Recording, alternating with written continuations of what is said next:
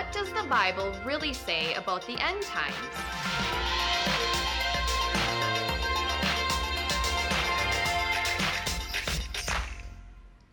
Well, good morning. Welcome to Life Church. I'm Aaron Cole, the senior pastor. It is great to see you today. And I know there's a lot of guests here today because of the baptisms, and so we're delighted to have you if you're a first-time guest with us at Life Church. Isn't that cool just seeing people baptized? I love that, man. It is all about life change. That's what we say at Life Church. Life Church is about life change. So I'm delighted that you're here. And we're in a brand new series, as Dustin said, kicking off today.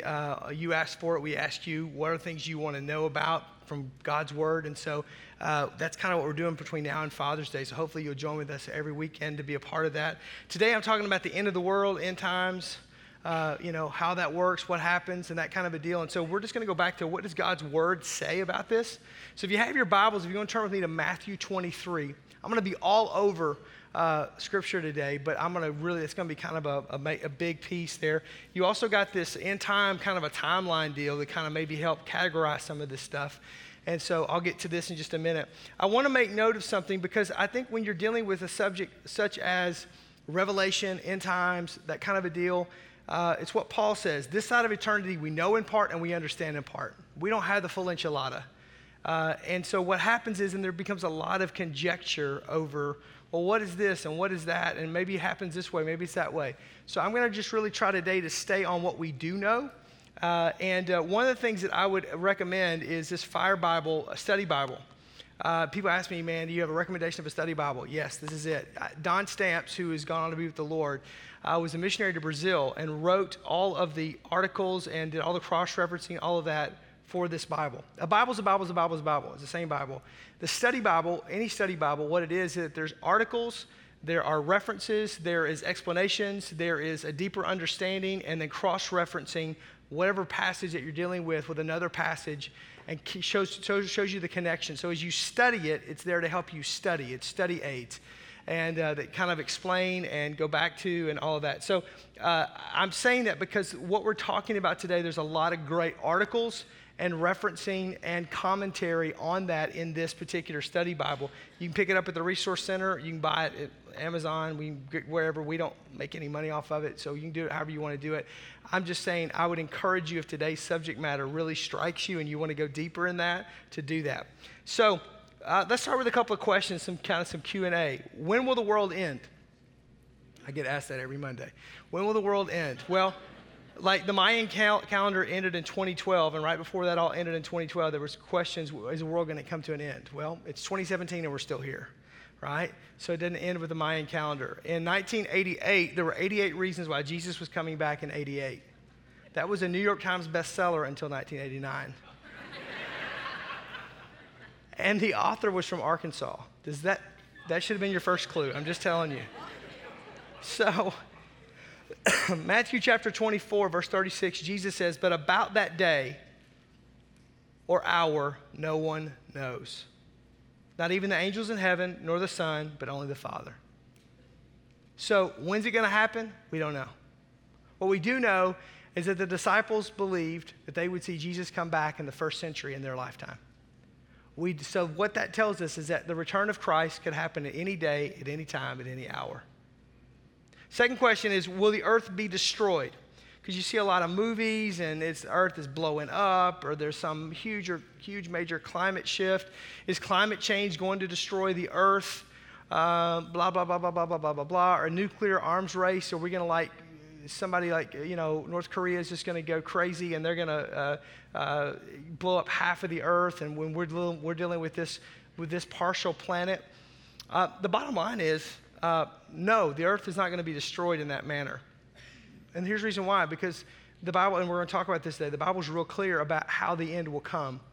And so there will be a rapture of the church. There'll be a tribulation period that's going to take place.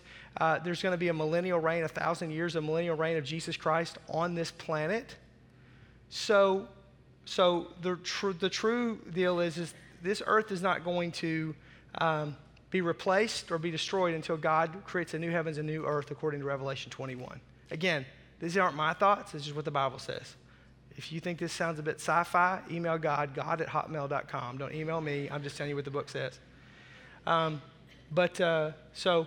we Catholics and Protestants, we all believe that this is how this is going to work. And so what does that say about climate change and about all of that kind of a deal? Should we steward the planet that we're in? Absolutely. Why? Because the Bible told Adam and Eve to have dominion over the planet, to rule and reign on this planet. So we have a responsibility. But to get wigged out that it's all of a sudden going to implode or explode because of some ecological system, no. Because unless the Bible's lying, and then, or are we there's going to be some nuclear arms race that's going to dissolve us. Does it have the potential to? Sure it does. But that potential has always been there. But is it going to happen that way? No. Because why? Because it's what God's word says. So it very clearly says that there's going to be this time period that it's going to take place for that to happen. Will there be extraterrestrial takeover? Let's talk about aliens and robots and all that kind of good stuff. Zombies. The Walking Dead. Again, folks, The Walking Dead is filmed in Georgia. Let's just consider the source for just a minute, okay? When you hear the banjos. I grew up south of the Mason-Dixon. There's some crazy folks. Not too much different than northern Wisconsin, I'm just saying. Wisconsin is the Arkansas of the North. There is more blaze orange, mullets, and four-wheel drives than you can shake a stick at. When there's 800,000 deer hunters in the woods, somebody's going to get shot. I'm just telling you. Welcome to Wisconsin. So the Bible doesn't talk about zombies. So that's just, I guess, if you like that kind of stuff, whatever. It does talk about, though, that there being, so robots, that's just an automation, and artificial intelligence is something that's becoming on the rise. And should the Lord tarry is coming, these are things that we probably will deal with. Are the robots going to overtake us and we're going to be extinct? No. Right? Because God didn't die for a robot. He didn't die for a machine. He died for you and for me. And so we're here. You read the end of the book, we're here. Again, if you don't believe the Bible, then you can believe whatever you want to believe. But according to God's word, we're here all the way through. So we're not eradicated by some takeover or even some alien force. So are there beings besides us in our galaxy, in the universe in which we live in? Yes. Yes. We know this. Galatians chapter 6. We don't wrestle against flesh and blood, but against everything that exalts itself for the name of the power and the glory of God. There's angels and there's demons. And those are real issues. Those are real, if you don't believe in the supernatural, then you can't really believe in eternity or in the hereafter. So do I believe there's an angel around every corner and a demon behind every bush? No, I'm not like that. But I do believe that the Bible's very clear that there are principalities and works of darkness and things that exalt itself for the name of the power and the glory of God that are very much at work in the world in which we're living in. And so we do know that there is Satan, Lucifer, who is an archangel who left with a third of the angels of heaven because he wanted to overtake God, and he was cast out. And we do know that that's the tension of sin that comes into play, that manifests itself in our life. And we do know that at the end, we're going to talk about this in the end time, there will be an antichrist and the mark of the beast. There will be a false prophet. Satan himself will reveal himself and all of his glory and all of his imps and demons and minions. And I'm not talking about little yellow minions. I'm talking about like demonic powers. And again, and you can dismiss that, but the easy way for me to explain this to you, I travel quite extensively. And most of the places I'm going to are not 5-star hotel resorts, It's, you go up into northern India, into Tibet, and you go to some of these areas. And there's crazy stuff that if we saw it in America, it would literally fill every church and every city and every town. Satan's smart enough to figure out what he needs to do to get us. And so I'm just saying to you, there's a real devil. There's a real hell. I didn't write the book. I'm just saying what it says. So, but greater is he, Jesus, is in us than he, Satan, that's in the world. And so we overcome not by ourselves, but through Jesus Christ. So we don't need to fear that, but we do need to understand that's real deal stuff. So when you see horror flicks that are demonically inspired in movies, I know that's Hollywood making that up, but if you've ever been in a room where there's been a demon-possessed person, that's real deal stuff, man. It's in Scripture. We see it, Jesus and Peter, James, and John are on Mount of Transfiguration, and the other disciples are down. And when they come off the Mount of Transfiguration, the Bible says that they've been trying to cast out devils all day and they couldn't do it. And Jesus said, "Oh, you have little faith." I mean, there's some real demonic stuff that goes on. We don't see it in our first world, again, because if we saw it, it would freak us out.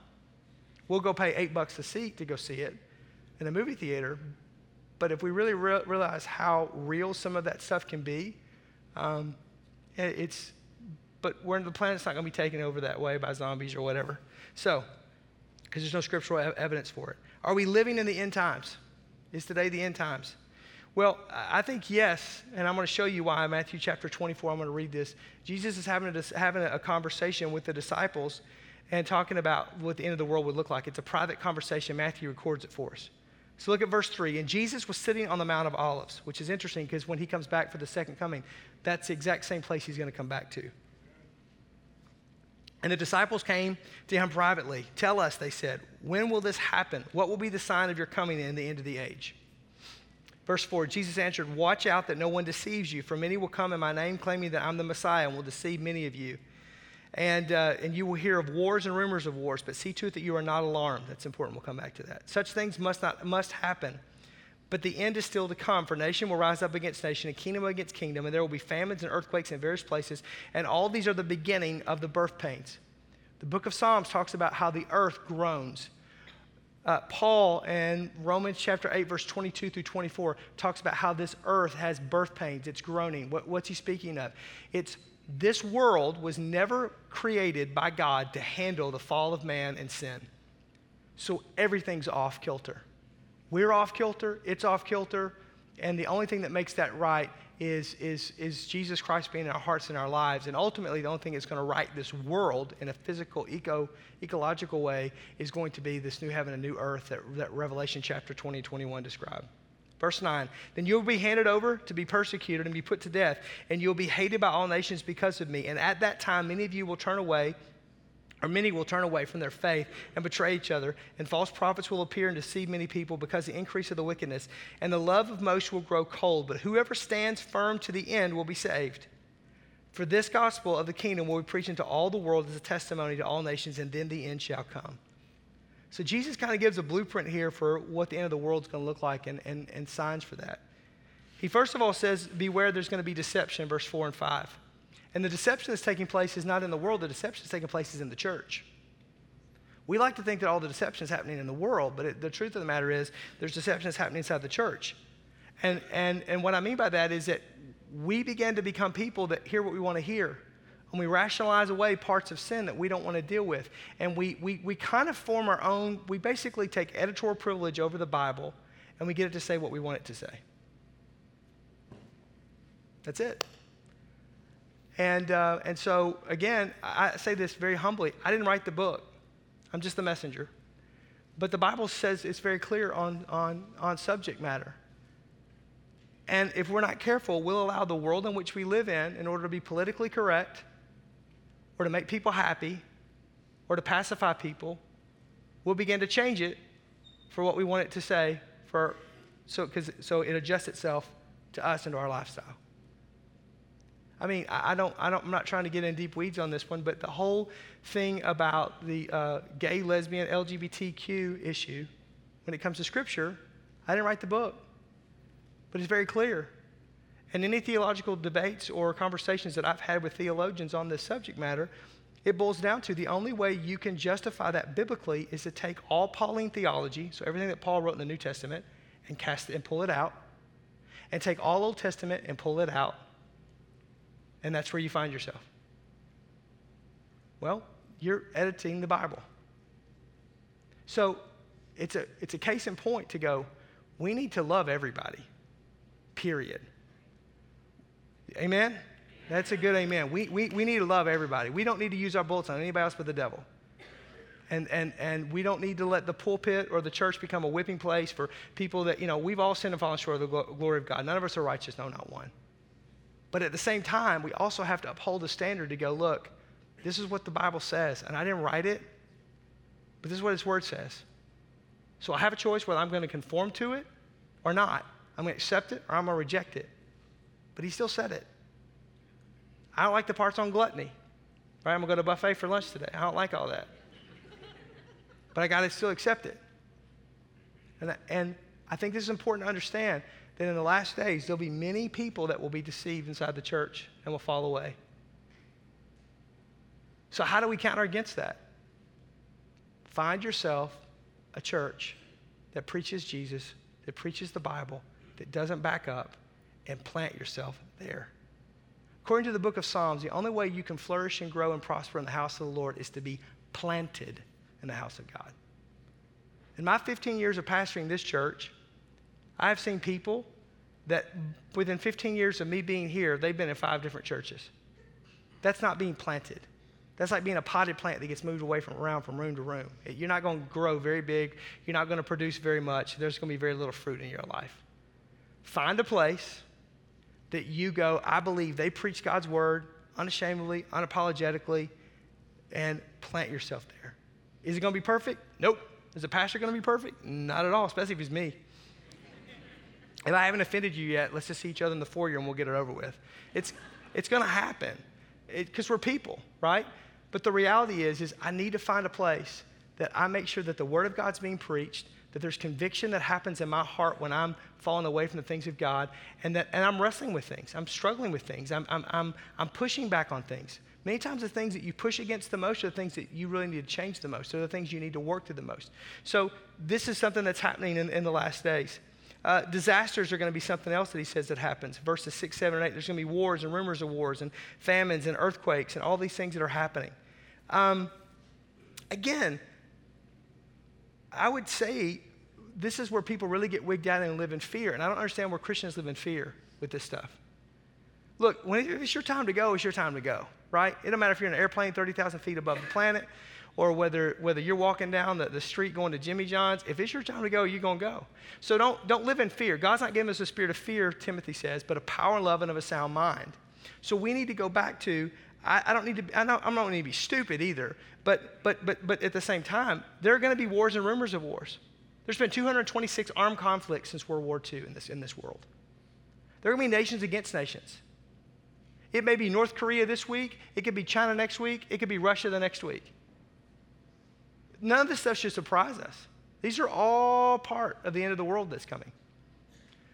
Famines and earthquakes and pestilence and all types of disease. This is all part of it. So should we help people? Yes. Should we minister to people? Yes, because we want to see their souls saved and we want to help everybody that we possibly can. But at the same time, understand this is just part of living in the last days, but it should not be something that we're fearful of.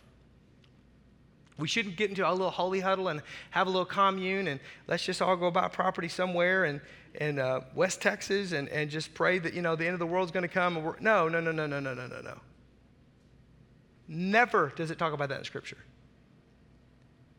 No, we are people that live in this world. We're just not of this world. We're people that, and we're to be light and not to be some little light that's just a holy huddle.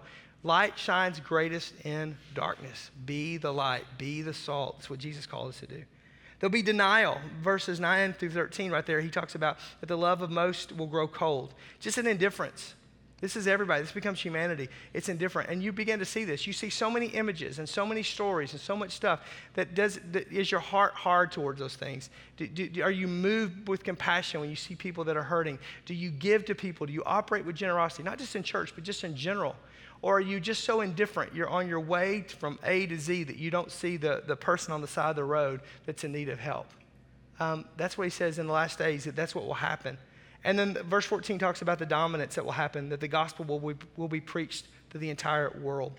I want us to say this real quick. This is important to catch because we know that there are 12,000 known languages and or dialects, heart languages as they would call them, in the world. They're spoken in the world today.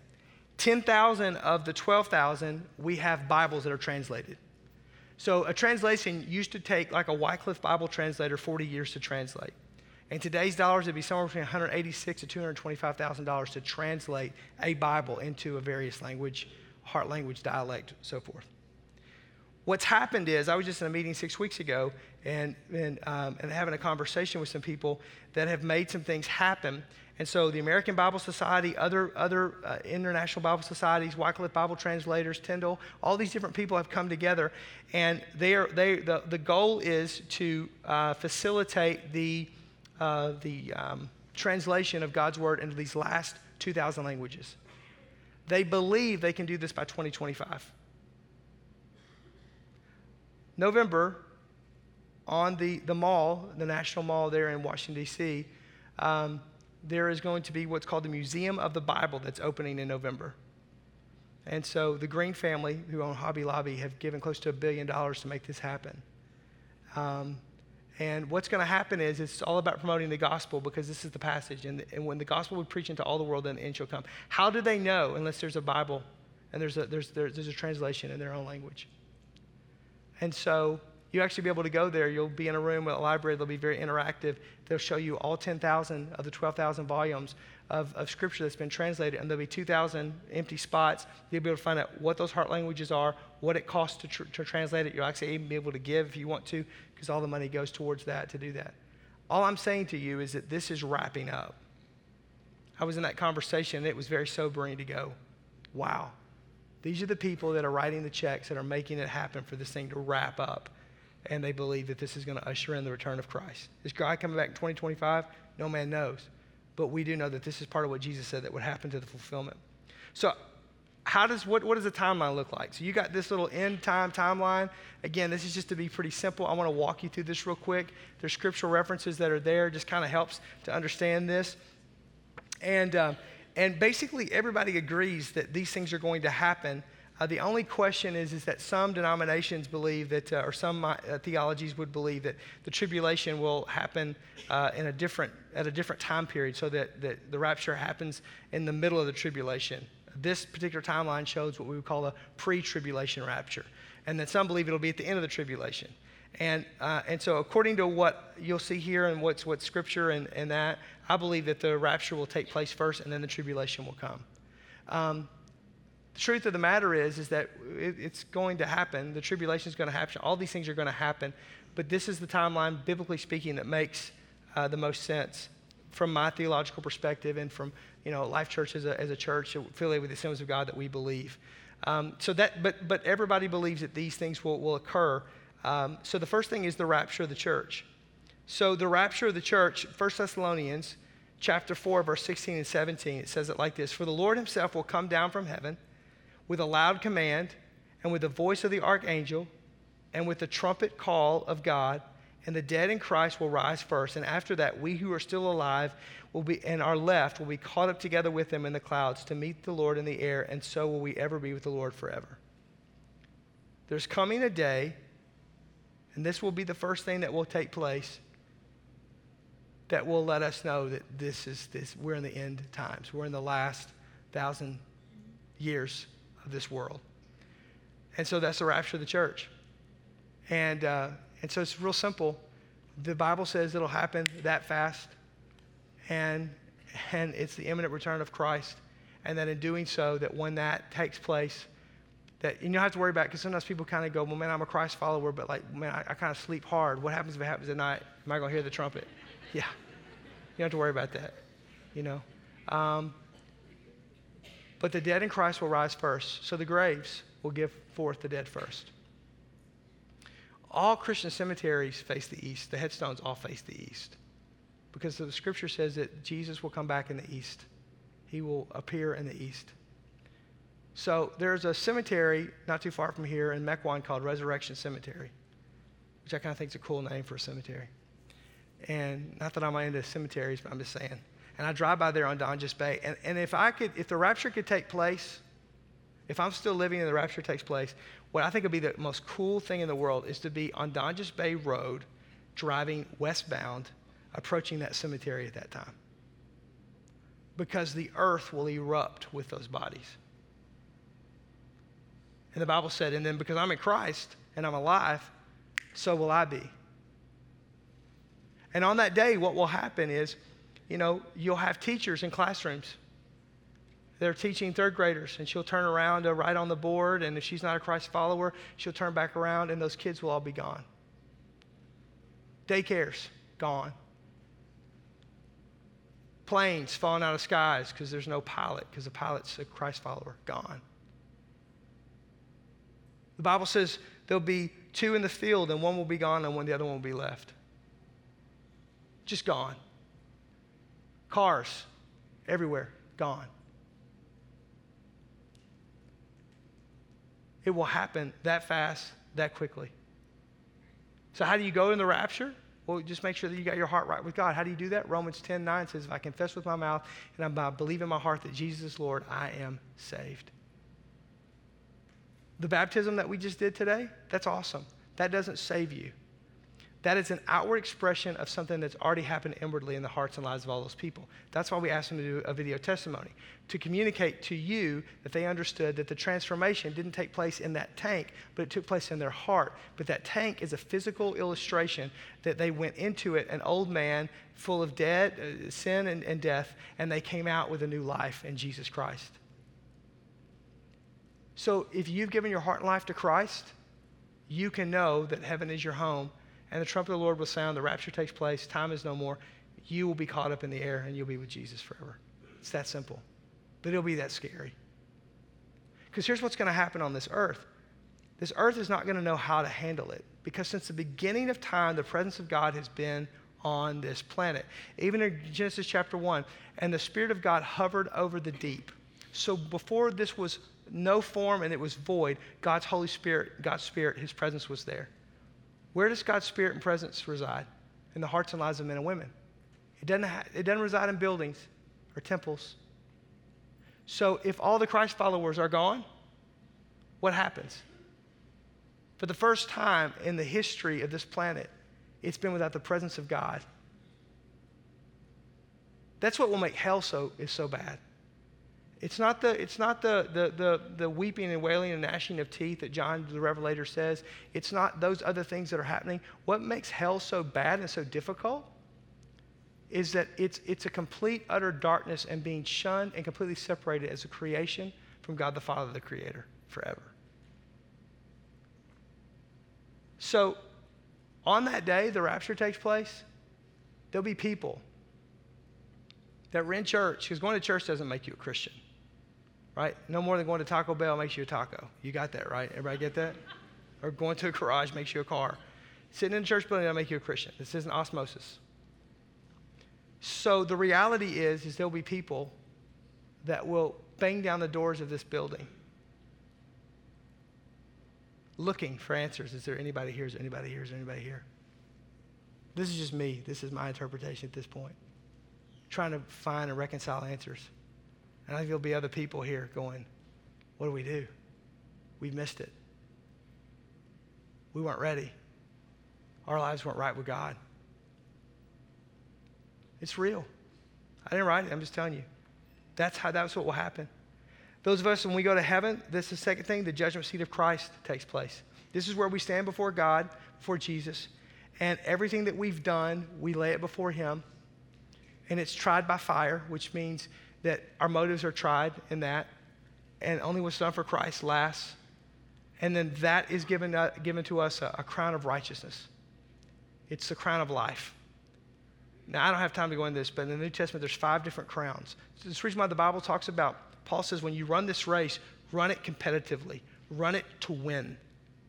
This isn't like something that you just do your hour on Sunday and you take your communion and you go on. No. This is a 24/7 thing. If we really believe that eternity it really exists, if we really believe that God died for lost and dying people, if we really believe that we live our lives today for eternity. And so the only thing that gets into eternity are people.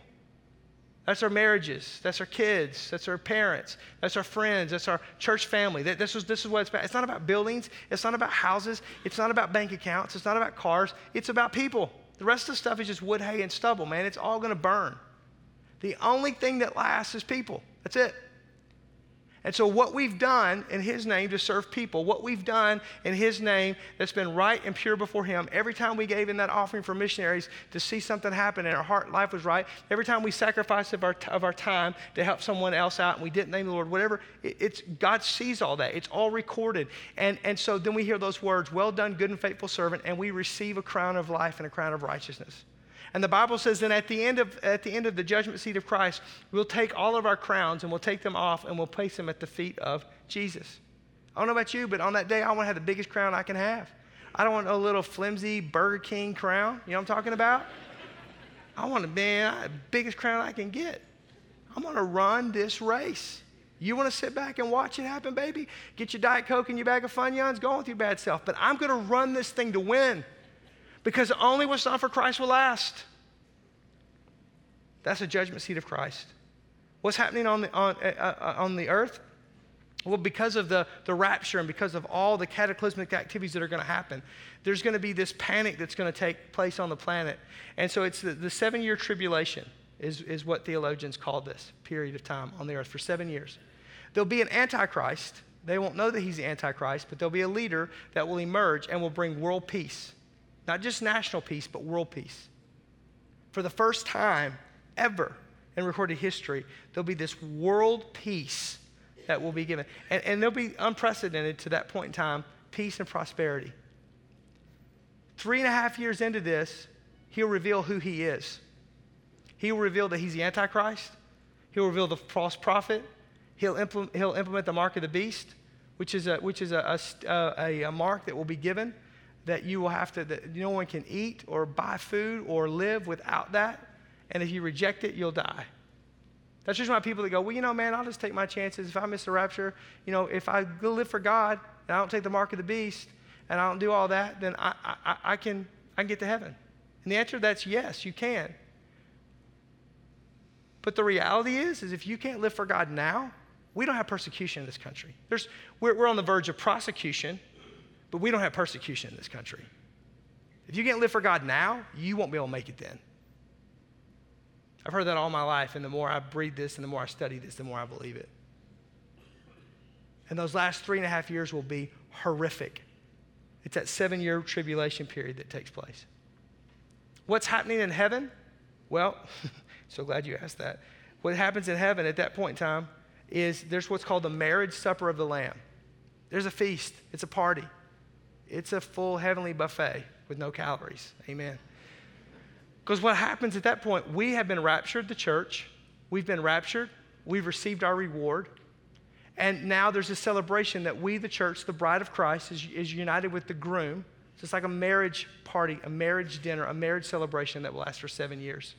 So while on this earth there's a 7-year tribulation, in heaven there's this 7 years of just the marriage supper of the Lamb. And again, there's all the scriptures that are there. I'm not reading all of this for you just for the sake of time. At the end of the marriage supper of the Lamb, though, is when Jesus comes back to the earth. This is the second coming of Christ. The rapture is not the second coming of Christ. The rapture, he calls us home. But the second coming of Christ is what we see as a battle of Armageddon. This is where all the powers of the Antichrist and the world powers will set a stage there in the Middle East and actually think that they can take Jesus and the armies of heaven out. And Jesus will come back and with one movement will obliterate them all. Look at it in Revelation chapter 19, verse 11. I saw heaven open, and there before me was a white horse whose rider is faithful and true. With justice he judges and makes war. His eyes are like a blazing fire, and on his head are many crowns. He has a name written on him that no one knows but he himself. He's dressed in a robe dipped in blood, and his name is the Word of God. So we know this is Jesus. And the armies of heaven, that's us. We're following him, riding on white horses, dressed in fine linen, white and clean. Verse 19, and then I saw the beast, speaking of the mark of the beast, and the kings of the earth and their armies gathered together to make war against the rider on the horse and his army. But the beast was captured, and with him was a false prophet who performed all the signs on his behalf. And with these signs he deluded those who had received the mark of the beast and worshipped his image. And the two of them were thrown alive into a fiery lake of burning sulfur. So Jesus comes back. We come with him. Boom. We don't get to even draw the sword. I mean, they're just done. That's how powerful he is. And then there's what's called the millennial reign of Christ. There's 1,000-year millennial reign of Christ on the planet, this planet. That's why when you say, is the world going to be dissolved by some nuclear arms race? No, because this has to happen. And the Bible says that we who are with him will come to this planet and rule and reign with Jesus for 1,000 years. And so in that period of time, this may seem confusing, those of us that have gone to heaven, that are with the Lord, that are here on the earth ruling and reigning with him, there's still been people on this planet who are living, humans, right? Humanity that's here. And that will continue to happen. The Bible says during that 1,000 years, there'll be people that will be born and will die and be married and given in marriage and all of that. And again, Jesus will be the king. I mean, he's it, and that's it. And in that time, we'll rule and reign on this planet. Where do we live? What do we do? I don't know. This is my own little thing, though. I think all of those of us that have lived our life in a cold climate, we're going to be like in Maui or somewhere. That's just what I think. It's not in the Bible, but it's what I think. And I tell all my friends that are in Maui and these really nice places, I just go, yeah, you're going to be in Siberia. You're going to get to rule and reign with Jesus. It's going to be cold. So anyhow, so this happens. And then there's the final judgment. The final judgment. And this is the great white throne judgment. And look at it in Revelation chapter 20. Then I saw a great white throne and him who was seated on it. The heavens and the earth fled from his presence, and there was no place for them. And I saw the dead and the great and small standing before the throne, and the books were open. Another book was open, which is called the Book of Life, and the dead were judged according to what they had done, as what was recorded in the books. And the sea gave up the dead that were in it, and the death and Hades gave up the dead that were in them, and everyone who was judged according to what they had done. And death and Hades were thrown into the lake of fire, and the lake of fire is the second death, and all whose names were not found written in the book of life were thrown into the lake of fire. That judgment isn't for us that are Christ followers. That's for every person who rejected Jesus. They have a choice. They'll stand and give an account for why they rejected Christ, and then they'll be sentenced to hell. The interesting part about this is that because for us, in order for us to be in eternity without any pain or anguish or heartache or loss, we won't know anyone who's not on this planet. So we go to heaven, and there are people that didn't go to heaven. We don't know them. But they still have the ability to see and know who we are.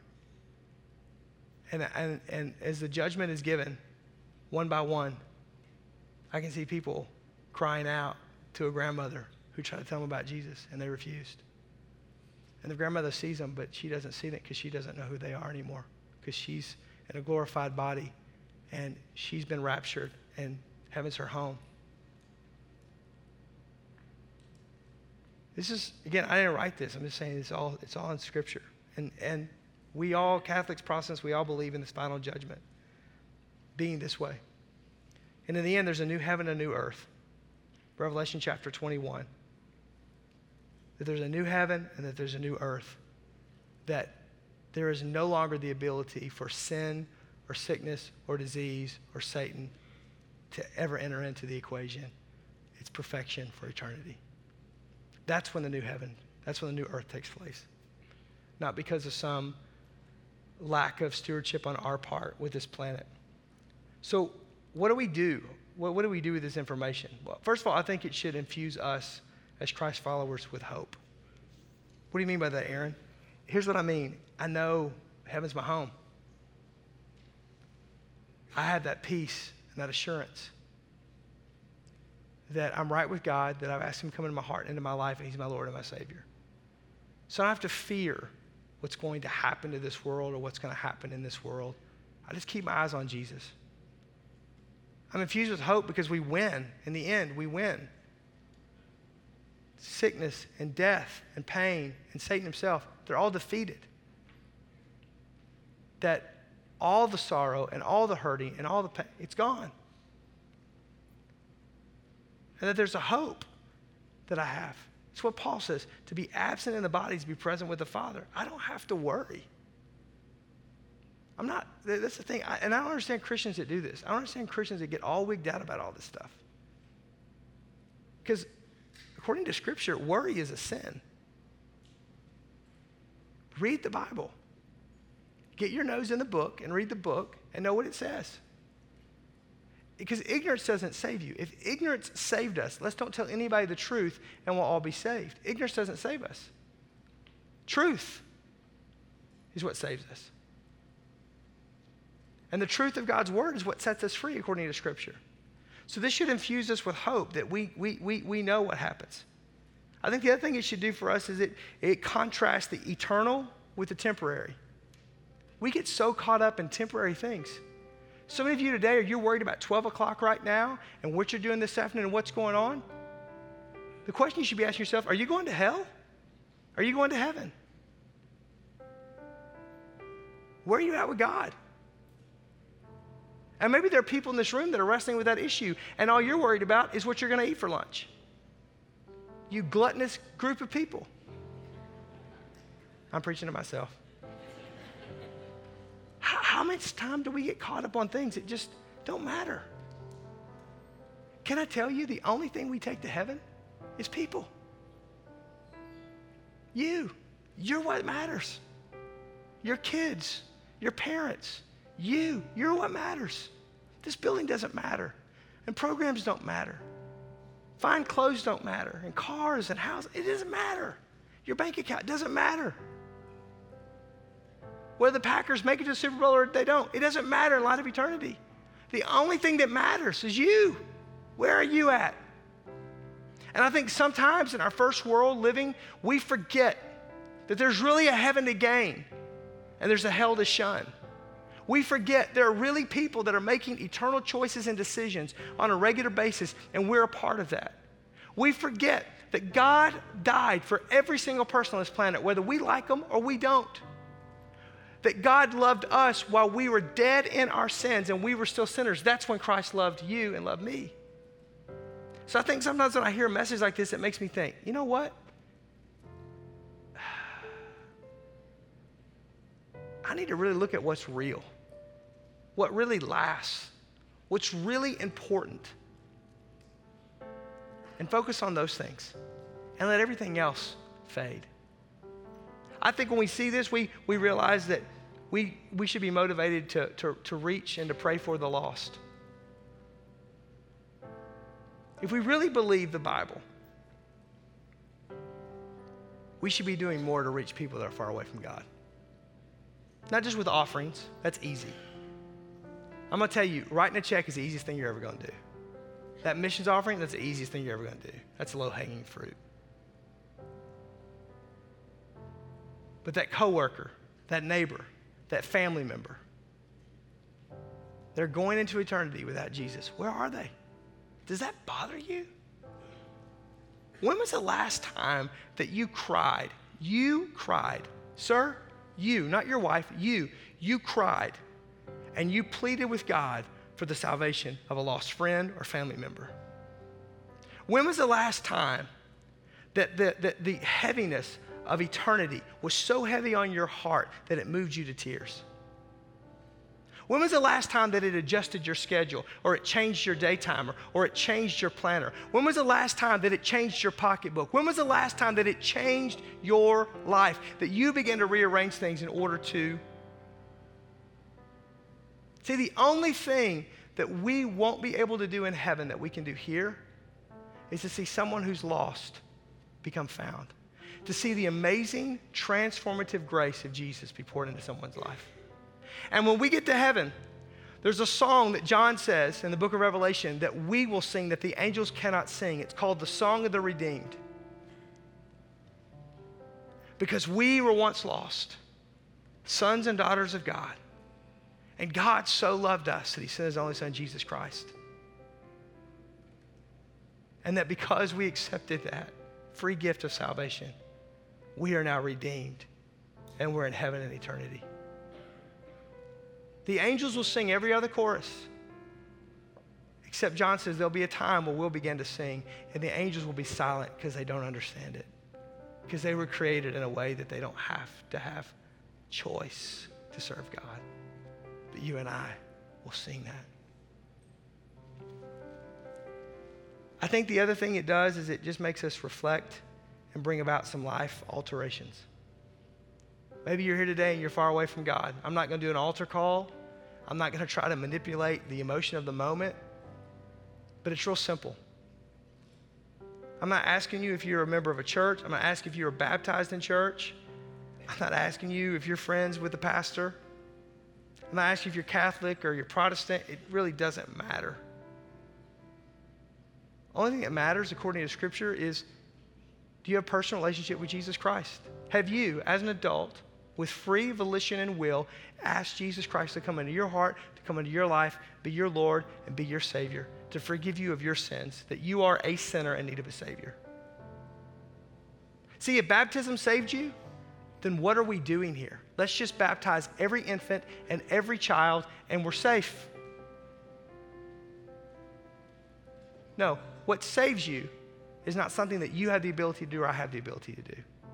The thief on the cross that goes to heaven with Jesus didn't have the ability to be baptized or be confirmed by the church or have a priest give last rites over him. No. He got to heaven because he hung there on the cross and said, this man has done nothing. He is the Messiah. And Jesus says, because of what you've done and because of what you believe, today you'll be with me in paradise.